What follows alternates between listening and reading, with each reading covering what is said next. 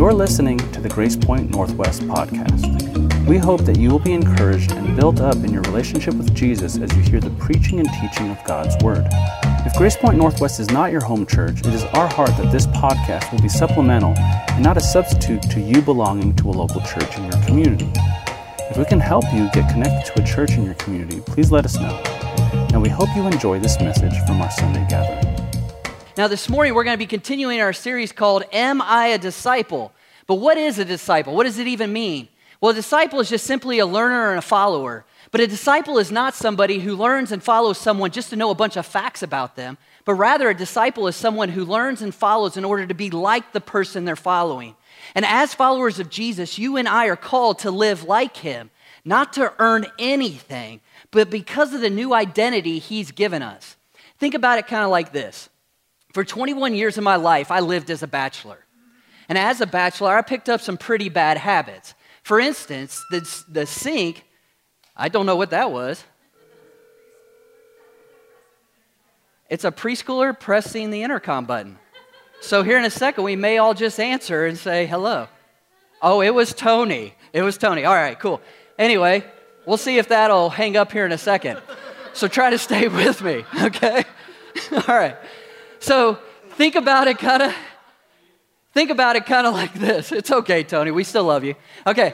So think about it kind of like this. For 21 years of my life, I lived as a bachelor, and as a bachelor, I picked up some pretty bad habits. For instance, the sink wasn't made to wash dishes, but the sink was a place for dirty dishes to soak, okay? Laundry baskets weren't for putting laundry in, but for moving stuff. Laundry would go on the end of the bed or onto the floor. The toilet seat always stayed up unless there was a reason for it to go down, and it didn't matter how toilet paper went on the roll as long as it came off, okay? But on July 14, 2001, that all changed because I was given a new identity. You see, that was the day I married my wife, Jess. That day, I went from a bachelor to a what? A husband. And when I moved into a husband, it came with new desires, if you will, new things I did. Because when I got into a relationship with my wife, it radically changed me. You see, I started to learn that dishes went into the sink so they could be washed or rinsed to put into the dishwasher. I learned that laundry goes in the basket and that bed is for sleeping and walking is for floors, right? Like that's what it is. I also learned that the toilet seat stays down all the time, no excuses. It's always down. And I learned there's a particular way the toilet paper is supposed to come off from the top down, not the bottom up. You see, my relationship with my wife changed me in significant ways over the past 18 years. I got new behaviors, new desires, a new focus. No longer can I just focus on myself, but now I focus on her, and with 3 kids, I focus on them as well. But it's important for you to know that this change wasn't instantaneous, but it was gradual. Just last week, we were in her hospital room. She got up to go use the bathroom, and she came back laughing. And when I asked her what was so funny, she goes, even in my own hospital room, I got to put the seat down. I was like, I'm sorry. I'm working on it. I'm still learning. You see, this morning, Paul wants to tell us that just as my relationship with Jess has changed me in significant ways over the years, if you're a disciple of Jesus and you're in a relationship with Jesus, that relationship should change you in significant ways too. The Apostle Paul is writing this letter, Ephesians, from prison in Rome to a church in Ephesus that he started. Now, the city of Ephesus was a huge cosmopolitan area. It was known for witchcraft, magic, and paganism. And the people that filled up this church were rescued out of a life of witchcraft, paganism, and idolatry by Jesus. That is why Paul writes to encourage them to live as changed disciples of Jesus. No longer are they to be known for witchcraft, magic, and paganism. Now they're supposed to be known as disciples of Jesus by living like Jesus. Now it's important for you and I to understand this. We are jumping right into the middle of this letter. And there is nothing that Paul is going to tell us here this morning that we have to do to earn anything. Rather, what Paul has told us already in this letter through chapters 1 through 3 is that Jesus has done everything. Listen to what we read in Ephesians chapter 2, 8 through 10. It should be up here on the screen. Here's what it says. For by grace you have been saved through faith, and this is not of your own doing. It is a gift of God, not a result of works, so that no one may boast. For we are his workmanship, what? Created in Christ Jesus to do good works, for good works, which God prepared beforehand that we should walk in. When you read your Bibles, it's important to know there are things called indicatives and imperatives. Indicatives are just simply things that have been done. That is what is. Imperatives are things you must do. That is what will be. And what does Paul say the indicative is in this verse? That you and I are saved by what? By grace through faith, not of works. What that means is you and I do not become disciples of Jesus by what we do. Rather, you and I become disciples of Jesus by what he has done through his perfect life, through his substitutionary death, and through his glorious resurrection. And I will argue this. If you don't believe in that, you can do nothing Paul is talking about in chapter 4. And here's the reason why. Think about it. When did my behavior change with my wife? Before I was married or after? After. I was given a new identity.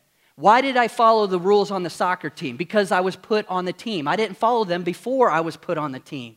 And first, you and I must be disciples of Jesus by his grace. And as a result, we live as disciples by his grace. When it comes to the Christian life, being always precedes doing.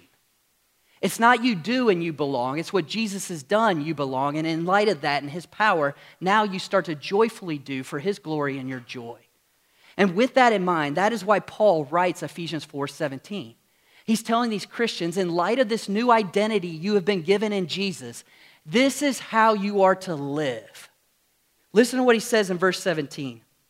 Now this I say and testify in the Lord, that you must no longer walk as the Gentiles do.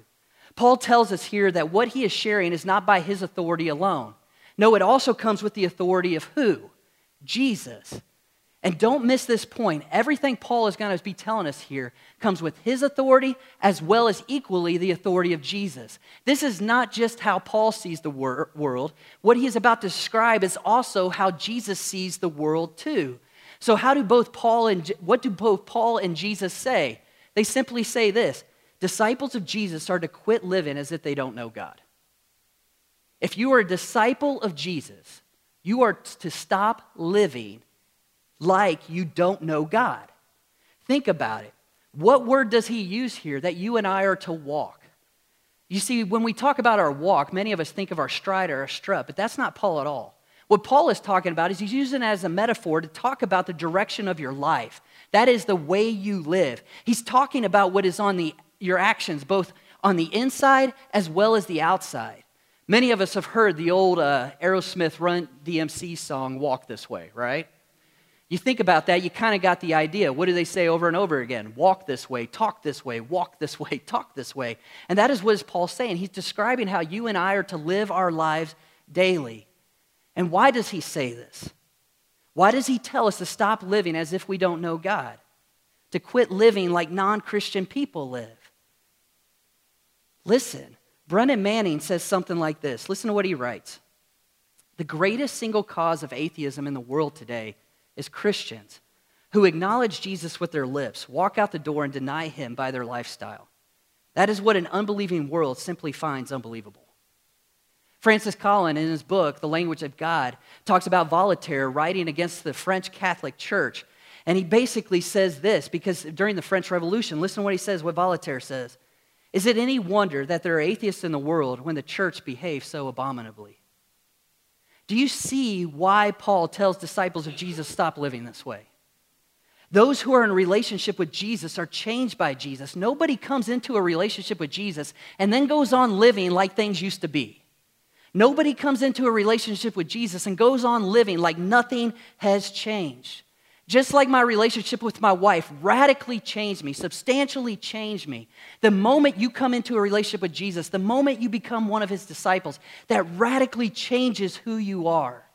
You start to live like Jesus, love like Jesus, think like Jesus. Essentially what Paul says, walk like Jesus. But how do Gentiles walk? How did we used to walk before Jesus came into our lives? Paul describes this, and he talks about it by describing our inner world.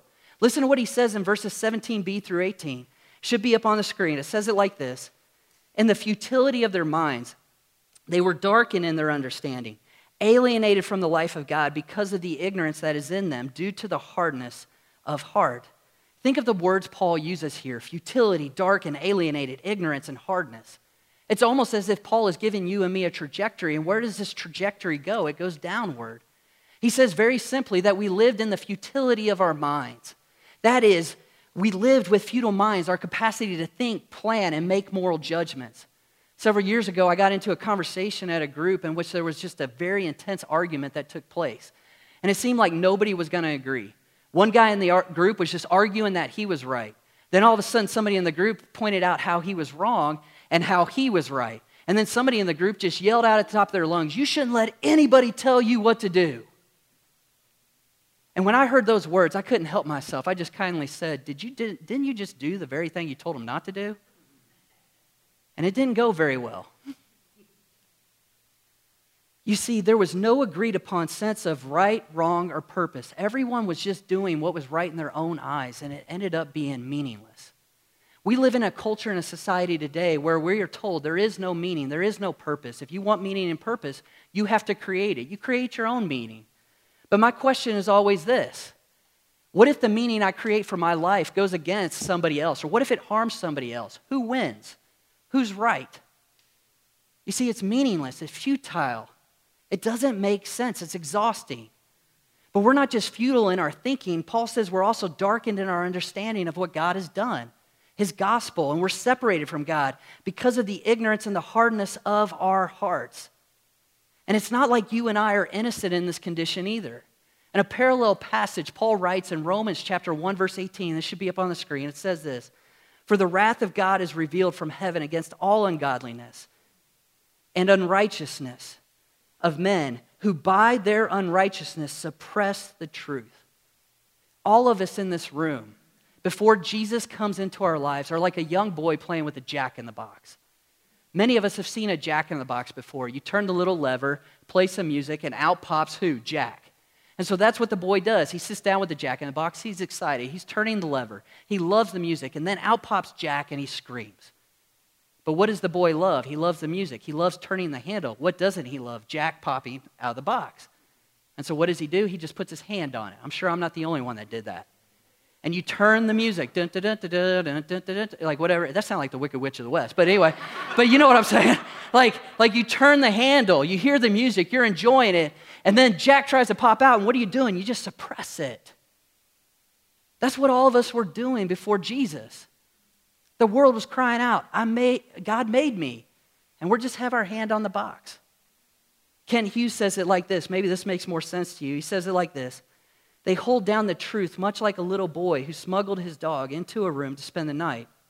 And when he heard his parents approaching, he put the dog in his toy box, sat on the lid, and talked with the parents, ignoring the repeated thumps of the poor pet." You see, many of us, like that boy with that dog, are living in this world. We're enjoying it. We're turning the handle. We're enjoying the music. But as soon as it wants to pop out, "God made me," we put our hand on the lid and we suppress the truth. And the more you and I suppress the truth, the harder and harder our hearts become. That's what Paul talks about next. Listen to what he says in verse 19. "They become callous and have given themselves up to sensuality, greedy to practice every kind of impurity." If what we heard wasn't bad enough, Paul continues to describe our condition before Jesus. He does so by saying we're what? We're calloused. What is a callus? What does that mean? It's a bunch of dead skin that has no feeling. Many of us in this room, we have calluses on our fingers. We have calluses on our feet. And then when we look at that, that's what it's supposed to describe our hearts are like before God. Instead of worshiping God, we have willfully exchanged the worship of God for the worship of self. How so? Well, instead of loving God, we have decided to love ourselves by giving ourselves over to practicing things that bring God dishonor. I can't help but to think of the story in Luke chapter 15 of the parable of the prodigal son. Many of you have heard this. It should be the parable of the prodigal sons, because there are actually two sons in the story that are alienated from the father. But oftentimes what we remember is the younger one who goes to his dad. Before his dad is dead, he walks up to his dad and he demands his inheritance, which is a huge offense in that culture to the father. It's basically looking at the dad and saying, "I know you're alive, but you're practically dead to me. I don't want you. I just want your stuff." And so what does the father do? He lets the son go. And that's what God did to us. Creation is declaring, "God made me," and we respond, "I don't care." And so what does God do? He lets us go. He lets us go to practice every kind of impurity. We're like the son in Luke 15 that walks away. Now, we tend to practice what we most love, do we not? When I was a kid, you can see I've got a shirt on right now. What's it say? Kentucky. I thought I was going to play for the University of Kentucky. They won yesterday, so I wear the shirt. But when I was a kid, I used to go outside till 10, 11 o'clock at night, and I would practice basketball. And if I didn't like the sound of the swish and it went through the net, I would start my routine all over of a layup, a mid-range jumper, a free throw, a three-pointer, free throw, mid-range jumper, left-hand layup. I still remember it. Why? I loved it. My mom did not have to tell me, go out there and shoot a basketball. And that's what Paul is saying here, is you and I, we love this. We love sin. We love these things that dishonored God. We went to them hoping to find satisfaction, but they oftentimes left us wanting. How do we know this? He says, what was our motive behind it? Greed. Greedy to practice every type of impurity. Insatiably longing after these things in this world, hoping that they would totally meet our ultimate desire, only to be left wanting. Many of us in here, we have lived for money, right? We love money, and money's helpful, but money's a terrible God, absolutely terrible God. And if you were to ask us, how much money is enough? Many of us would have responded, just a little bit more, right? And then finally, when we get that money, we get that object, we get that house, what do we end up doing? Man, it was so much easier when we didn't have this. We're never satisfied. We get the house and the picket fence or whatever it is in Las Vegas, but we long for the apartment at the San Moritz off Washington and Tenaya. Is that just me? Because life was easier then. We finally get the car, but then the car starts to have problems. We pour money into it. We put a body kit on it. We make it look good. But then your brother wrecks it, and you loathe the car. All of us in this room have taken the good things that God has made. We made them ultimate things. We made them God things, and then they become disastrous things in our lives. And that's why Paul is saying, stop living like that. But what I love about Paul is he doesn't just tell you and me to stop it and then go home, okay? But rather, he tells us how to stop. And he uses one of my favorite words in the Bible, but. Listen to what he says in verse 20. But that is not the way you learned who? Christ. That's not the way you learn Christ. Now, this is absolutely revolutionary. Think about it. Paul just says, this is what you were. Futility of mind, alienated from God, dishonoring to God. But what? This isn't how you learned Jesus. You haven't learned Jesus this way, but notice, Paul doesn't say this isn't how you learned about Jesus. He doesn't say this isn't how you learned about that historical figure that lived so long ago. Rather, what he's saying is this isn't how you learn Jesus now, in space and place. What this tells you and me is that Christianity isn't a bunch of do's and don'ts. Christianity is a relationship with a living person, and his name is Jesus. And think about it. Remember when I told you I got married? My wife, the living person, moved into my house, and it radically changed me. In the same way, Peter O'Brien says it like this. This should be on the screen. Listen to this. Learning Christ means welcoming him as a living person and being shaped by his teaching. You didn't learn about Jesus when you became a disciple. You heard from Jesus, the man himself. How do we know this? Paul says in verse 21, assuming that you heard about him and were taught in him, as the truth is in Jesus. Now, it's important to know that when you read this in the original Greek text, that word about is not there. It was put there to help with the reading. But if you take that word out because it's not there, what does it say? Assuming that you heard who? Him. And what's his name? When in doubt, just say the one word. Jesus. Everybody gets 100, okay? What does that mean? When you became a disciple of Jesus, you did so not just merely hearing about him from another person, but rather you were hearing from him personally when you became a Christian. Last week I told you, in 1995, I became a Christian. Durango, Colorado, I was in a dorm room. I was at a youth camp. I just went because the girl I was dating broke up with me, so I went there just to find a new girl, pizza and basketball and all that. My dad went there on a trip as the leader, and I remember he walked the socks with the flip-flops, which I hear that's coming back. But I remember he pulled me into his dorm room, and he sat down, and he shared the gospel with me, what had to be for the 100th time. And in that moment, by God's grace, he opened my heart to see Jesus as beautiful, not just as my Savior, but as my Lord. And in that moment, who was I hearing? Was I hearing Gary Fox? Yes. But who was speaking to me personally, Paul is saying? Jesus. When you hear the Bible rightly preached, you hear from a preacher, sure, but you're also hearing from Jesus too. When you're in community group and somebody is teaching from the Bible, rightly teaching from the Bible, and you are blown away by it, are you hearing from that person? Yes, but who are you hearing from too? Jesus. You're hearing Jesus personally. When you become a disciple of Jesus, you are not just hearing how to do so from a person. You are hearing from Jesus himself. And don't misunderstand, Jesus is both the subject, but he's also the teacher. That's who you are hearing. You see, it wasn't my father, Gary, who saved me. I'm thankful for my father and his faithfulness to share the gospel with me and not give up on me, even though I had a really hard head and a really calloused heart, and he kept coming. But it wasn't Gary who saved me. When you look in Ephesians 2, 1 through 17, listen to these verses as I read them and see if you can find the name Gary in there, okay? Just curious. Let's go. And you were dead in your trespasses and sins in which you once walked, following the course of this world, following the prince of the power of the air, the spirit that is now at work in the sons of disobedience, among whom you all once lived in the passions of your flesh. Sound like the futility of our mind? Carrying out the desires of the body and the mind, practicing impurity, and were by nature children of wrath by the rest of mankind. But God, you gotta love the big buts of the Bible, being rich in mercy, because of the great love which he loved us. What did he do? Because he loved us. What did he do? Because of the great love in which he loved us, even when we were dead in our trespasses, made us alive together with Christ. By grace you have been saved, and raised us up with him, and seated us with him in the heavenly places in Christ Jesus, so that in the coming ages we might show the immeasurable riches of his grace and kindness towards us in Christ. What does Paul say I was dead in? My sins. Sin does not make you and me bad, mistaken. Sin makes us dead. And who does Paul say in those verses made me alive? God. You see, Jesus hasn't come to make you good, moral, and right. Jesus has come to make you from death to life, to make dead, calloused hearts. We just read it, beat alive with love for him. Now, where was Gary's name in that text? It was nowhere. Who did this? God.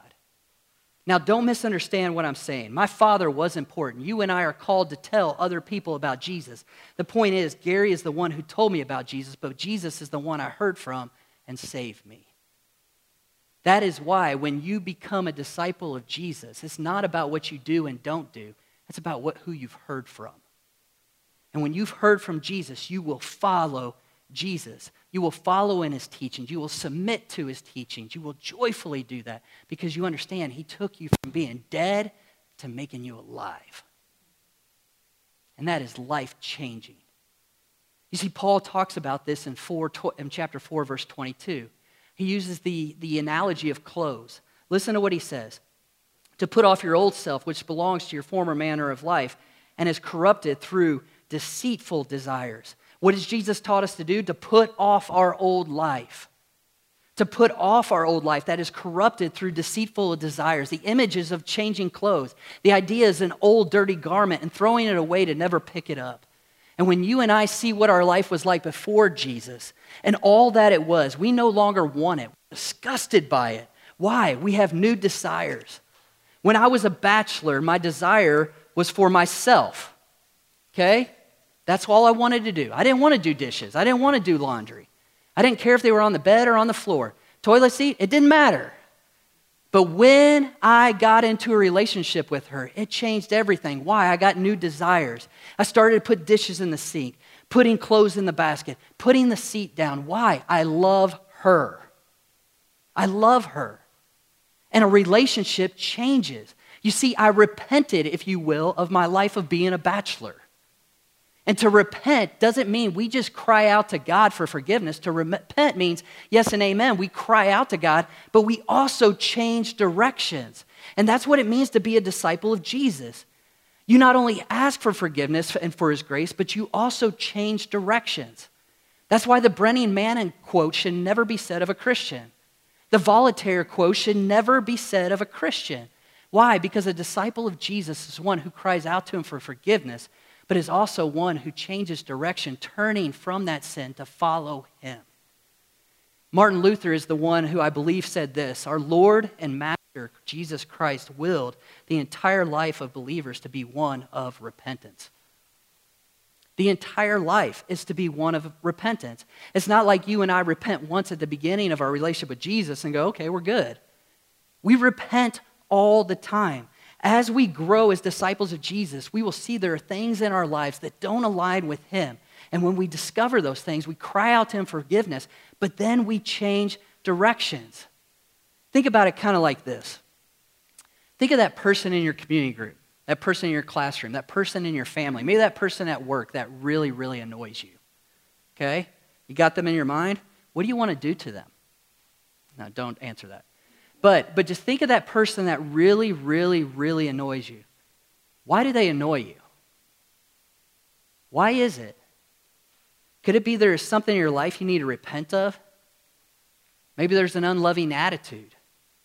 Maybe there's bitterness. Maybe there's jealousy.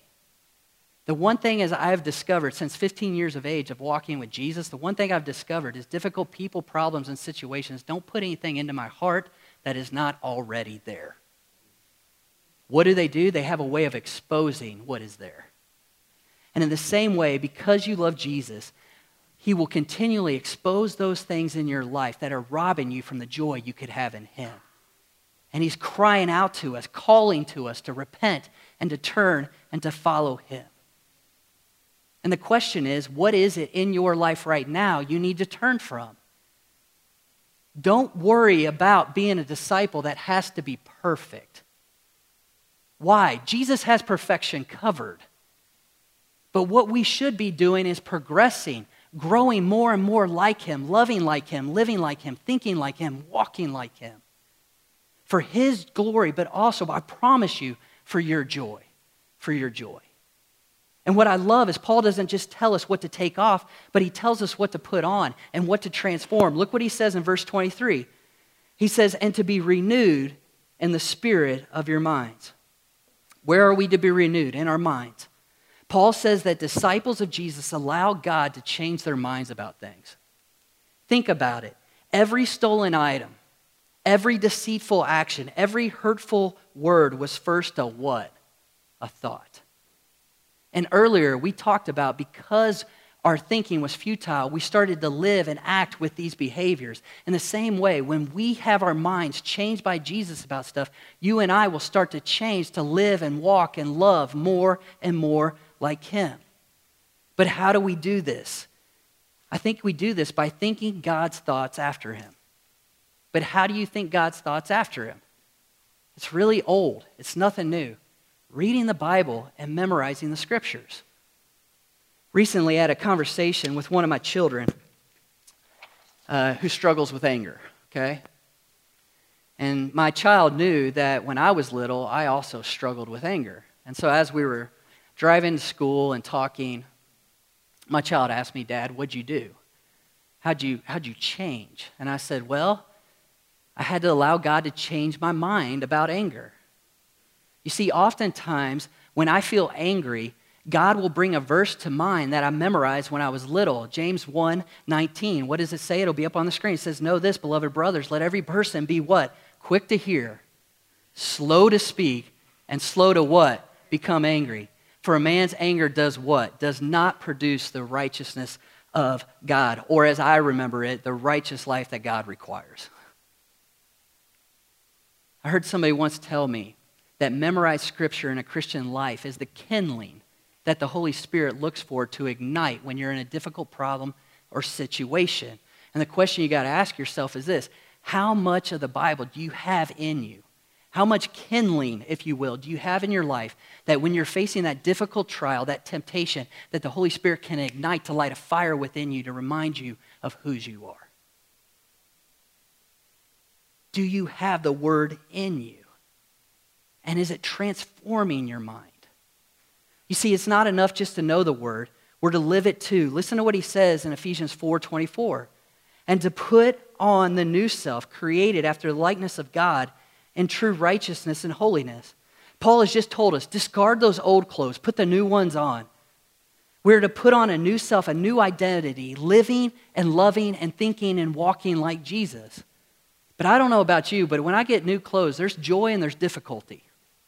And here's the reason why. There's joy in some aspects of the new clothes, but there's difficulty in how some of the clothes feel.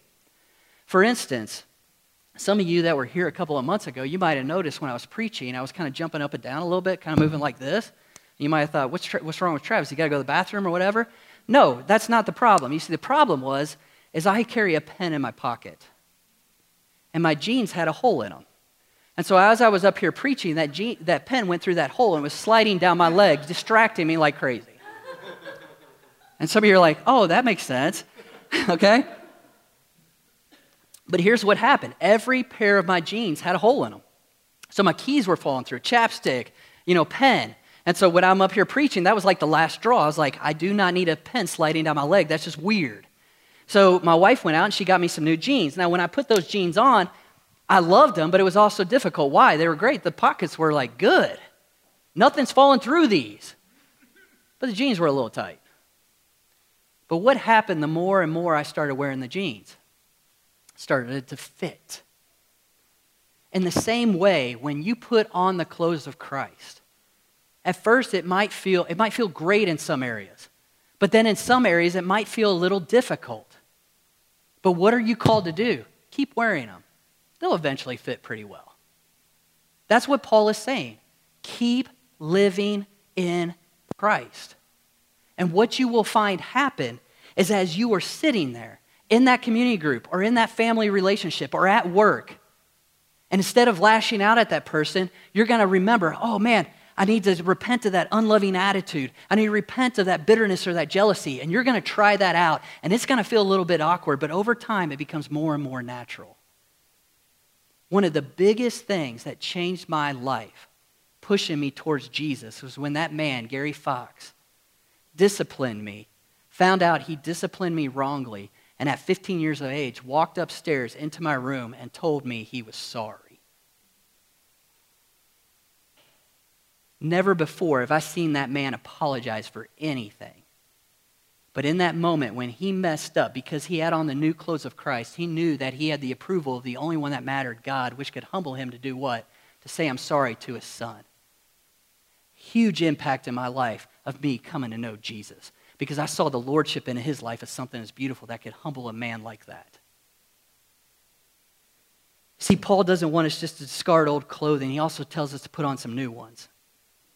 And you may find it enjoyable and uncomfortable at times, but over time, it'll fit. And what Paul is saying is keep wearing them.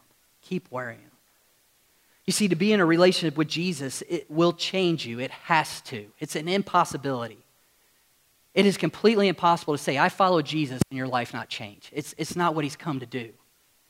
Jesus come to save and rescue, but he's also come to change your life. With each day, week, and month, and year, you should find yourself putting off old clothes and putting on new clothes, new behaviors, and new actions.